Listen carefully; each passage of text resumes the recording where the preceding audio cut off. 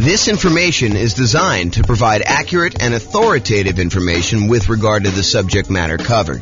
It is offered with the understanding that the presenters are not engaged in rendering legal, accounting, or other professional services. If legal advice or other expert advice is required, the services of a competent professional should be sought. Welcome to the Peoria Real Estate Investing and Real Estate Financial Planning Podcast. Learn all about investing in real estate in Peoria, Arizona, with a combination of real estate financial planning and modeling with numbers specific to Peoria.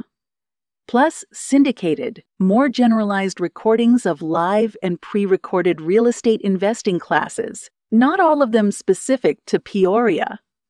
Be sure to stay tuned after the podcast for a message from our sponsors. All right, good morning and welcome everyone. I am James Orr, and today we're going to do a special mini class.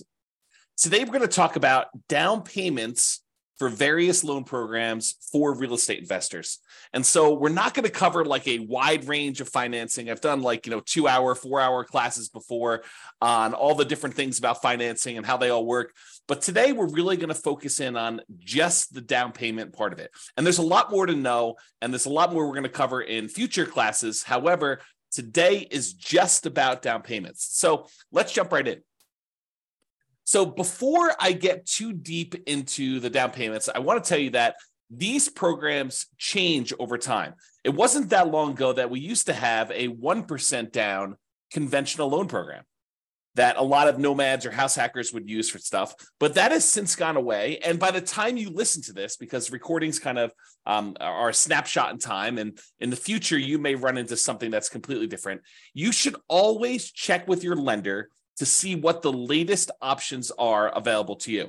So I'm going to cover what it is as of today, and this is March 10th of 2023, but realize this is a really good overview of the different kind of loan programs and what the down payments are. However, you should always check with your lender to find out what the latest stuff is and to make sure that the ones we're telling you about are still available in their current form, and find out what else is available, what has changed since this date. So make sure you check with the lender to find out what the loan program is, and that'll help you a lot. Okay. So a lot of what I'm going to be covering here on the next slides, one slide is going to go over all the different down payments, but a lot of what I'm going to cover on the next slide, we're talking about the minimum down payment you could use if you wanted to get that loan program. So we'll talk about, FHA being a 3.5% down loan program. However, you could decide, and in many cases, you should decide, because it will be advantageous to you to put more down when you get certain loan programs. And we're going to do an entire class on this idea in the future, and I'll show you how the returns change and the characteristics of risk change based on how much you put down on a particular loan. But today, for the sake of this particular class, we are focused only in on the down payment, and specifically the minimum down payment you could put down in order to get these particular loan programs. Okay, this is it. This is the whole thing. Okay, so these are the different down payment programs, different loan programs, and the different down payments that they require. And I broke them into kind of like two major categories. I call one category the owner-occupant category, and the other one the non-owner-occupant category. And you might be thinking to yourself, James, I thought the name of this class was something like real estate investor with down payments for various loan programs for real estate investors. So why are you even talking about owner-occupant loans?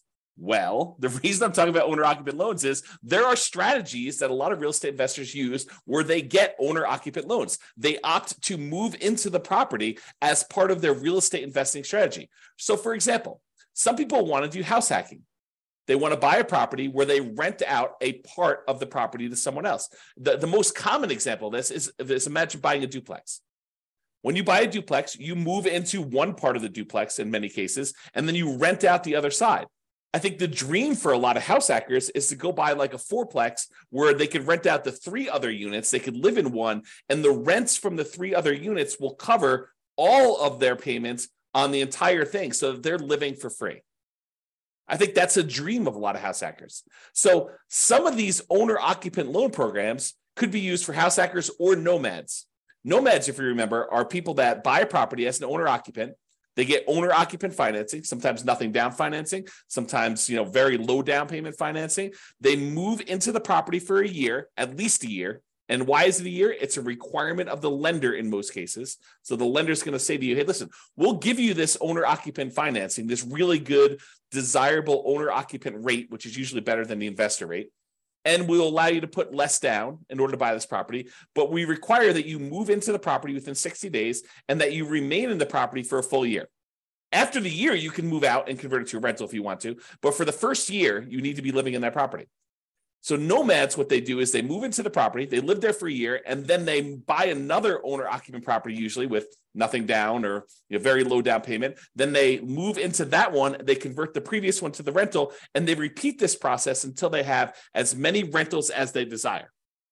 You could do it for 1, 2, 3, 4, 5, 6, 7, 8, 9, 10, 11, 12. You could do it more than 10, which a lot of people think the traditional loan limit is 10. And that's true for non-owner occupant loans. But if you're moving into a property, there's actually no limit as of right now. And that could change over time too. Okay.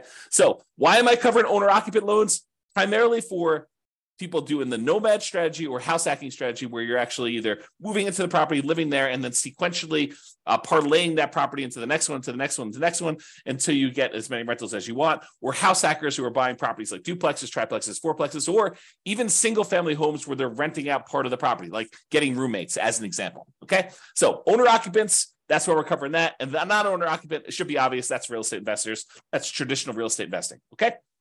All right, so let's talk about the owner-occupant properties first. So let's talk about the 3 0% down loan programs that are available to you. Okay. And you might be saying 3? I only thought I knew about 2.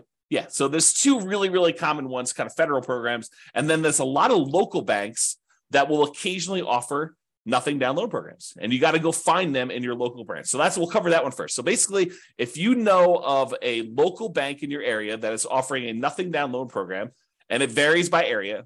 I can't guarantee that this one will exist for you, but you can go find local banks that are doing nothing down. Okay, so go ahead and look for those. That's it. All right. The VA loan program is one of the other nothing down programs, and it requires that you have VA eligibility. So if you served in the military, and in some cases, if your spouse or parents served this, I think there's some weird carve-out exceptions, but go check with your lender to find out what the eligibility requirements are for those. But usually it's when a person is a veteran, they served in the military themselves, and they have VA eligibility, they can get a nothing down loan program in order to be able to buy a property. So you can buy a property, nothing down. I'm not really covering PMI, but if I think about it here while I'm doing it, I'll sort of mention it. So VA technically doesn't have PMI. They have what's called a funding fee instead. Basically, instead of paying a big lump sum private mortgage insurance payment upfront to kind of cover the lender, in that case, VA charges a upfront fee in order to protect the lender who is guaranteeing the loan. So the Veterans Administration who is guaranteeing the loan for the individual lender doing the VA loan. Okay. So basically it's a nothing down loan. It does require a funding fee. You can finance that funding fee instead of having PMI. The other nothing down loan program is the USDA loan program. That's the U.S. Department of Agriculture program. It is designed primarily for low income borrowers buying in rural areas. So are you going to be able to buy this usually in like a big city? No, probably not. But if you move to the outskirts of the city, you may find areas that are USDA eligible. And if you meet these certain income requirements, you may be able to get those special loans and be able to get a nothing down loan program there. And similarly to VA, technically it's not private mortgage insurance, but there is a upfront funding fee for the USDA loans. And there's also an annual fee for the USDA loans. That's sort of like an equivalent of PMI. Yeah, PMI, we're going to do a whole class on PMI, but PMI, the basic version is it's insurance that you as the buyer of the property pay to protect the lender in case you default. The lender would prefer that you put 20% down, but they say to you, hey, look, okay, I would prefer you put 20% down, but if you're not going to put 20% down, I would still consider making you this loan, but I want some protection in case you default, in case you don't pay, that if I have to go foreclose, and I'm going to get all my money back. So what we'll do is we'll have this third party, this private mortgage insurance company that you're going to pay to protect me in case you default. And as long as you do that, I'm okay making you this loan with less down. In some cases, 5%, 3%, 0%, 3.5%. So they'll go and they'll bring in this third party company, third party private mortgage insurance company who will protect them, and you're going to pay for it, for allowing you to put less than 20% down. That's the way to think about it. Okay, so we've covered the VA loan, nothing down loan program. You usually have to be a veteran in order to get that, so it's limited in who can get it. The USDA loan program, which requires rural property, which means that you will need to buy a property in a rural area. And you can look on the USDA website in order to find out which properties are eligible, which areas are eligible for USDA loans, or ask your lender to help you. They can tell you about that too. Or some local banks will have nothing down programs. So those are primarily the three nothing down loan programs. There's some other ones where you can negotiate that. We're going to cover those here in a little bit, but primarily those are the most common sort of nothing down loan programs available to you. Then the next one is conventional financing. Conventional financing is as low as 3% down. So you can get a conventional loan with 3% down. And then the next step up for conventional is usually that 5% down loan program, which is usually a little bit better from private mortgage insurance rate, usually a little bit better interest rate. But you can go ahead and get either 3% down or 5% down. Sometimes conventional will have these special programs. I was to mention at the beginning that they had a 1% down loan program not that long ago, but I don't think that's available anymore. Check with your lender to see if it's available at the time that you're about to get your loan, but that's something for you to consider as well. And then, of course, they have the 15% down, 10% down, 7% down, 11% down, 20% down, 25% down. You can put different amounts down. It's not like you have to put exactly 3%. Okay. So conventional, as little as 3% down. FHA loans are 3.5% down. And I'll mention this now too. So the two loans that you could use that are sort of the main loans that you could use to owner occupy and be able to buy multifamily properties are VA and FHA. So if you want to buy a duplex or a triplex or a fourplex, you can use VA financing in order to do that. You got to move into one of the units, or FHA financing. In order to do that, you got to move into one of the units to do that. But you can use those to buy duplexes, triplexes, fourplexes, and in addition to single family homes with them. Usually can't do that with the USDA loan. Usually can't do that. A lot of the local banks you can't do it with, but check with them. Maybe their program does allow it. And the conventional loans, you can't do that with low down payments like 3%. I believe, and definitely check with your lender because I'm not certain on this one, but I believe the multifamily properties where you're going to owner occupy with conventional, I think those start at either 20 or 25% down. Okay. But again, check with your lender. That's one I'm not sure on. Okay. All right. So we've covered VA, USDA, and your local bank being the nothing down programs. Conventional 3%, 5% are the two most common low down versions of that particular loan program. FHA is 3.5% down. And then we've got two that I'll kind of group together: private loans and creative financing. So private loans is when you're sitting at the Thanksgiving table and you're talking to grandma about how you're buying real estate and how you're getting these loans from banks that are in the 6, 7, 8, 9% range. And she's like, well, I got this CD and the CD's at 2%. Man, I wish I could earn more than 2%. And you say, well, grandma, how about we kind of work together here? You've got $400,000 in your CD. I want to buy a property that's going to need a $400,000 loan, and I'm looking to pay 7%. How about I pay you 4.5%? We'll kind of split the difference somewhere in there, and that would be better for you, and it'd be better for me. Grandma's like, that sounds great. So private loans are individuals who are not in the business of loaning money, and you go and negotiate terms for them loaning you money. It's talking to someone like grandma. So there's a misnomer out there about people going out there and seeking, private funding or something like that. If you're looking for private funding and someone offers that, that's like a service that they offer, that's a hard money loan, right? They're a hard money lender. Okay? They're not really doing private loans. That's sort of like an individual who's not usually in the business. That's how I differentiate them in my head. Some other people may have different definitions, but that's how I differentiate them. A private loan is someone that you go to, that you're asking to make a loan, who's not typically in the business of loaning money. If you're going to someone who's in the business of loaning you money, that's a hard money lender, okay, which we'll cover when we talk about non-owner occupant. So private loans, the amount of down payment you negotiate with grandma is wide open. Grandma may say, I'm okay with nothing down. Grandma may say, I want 10% down. Grandma may say, I want 50% down. And then you got to decide if you're willing to play with grandma's terms. So you got to understand that the terms of these private loans is completely negotiable. They're not written down anywhere because you're talking to an individual who's not in the business of making loans, and you're actually the buyer in this particular situation, and you're coming with a meeting of the minds and trying to figure out what is acceptable to them, what's acceptable to you, what works, what's fair. Okay, so it's completely negotiable as to what the down payments are. Similarly with creative financing. Creative financing is a lot of times when you're going to the seller of a property and you're negotiating terms to be able to buy that property creatively. Buying the property subject to the existing financing and maybe financing a little bit of their down payments to them. Or maybe there's no down payment to them. So it's all negotiable. Or maybe you're doing owner financing and all the terms of owner financing with the seller are completely negotiable. So I can't give you like a down payment amount for private loans or creative financing because you're negotiating with an individual and there are no set rules. Okay. All right. So those are all the owner occupant financing type of options. Like 3, basically nothing down, VA, USDA, and your local bank. There's conventional 3%, 5% is probably a little bit more common. FHA 3.5% down, private loans and creative financing. Now let's talk about the non-owner occupant investor loans, which is probably what you're more familiar with. I'll start with conventional.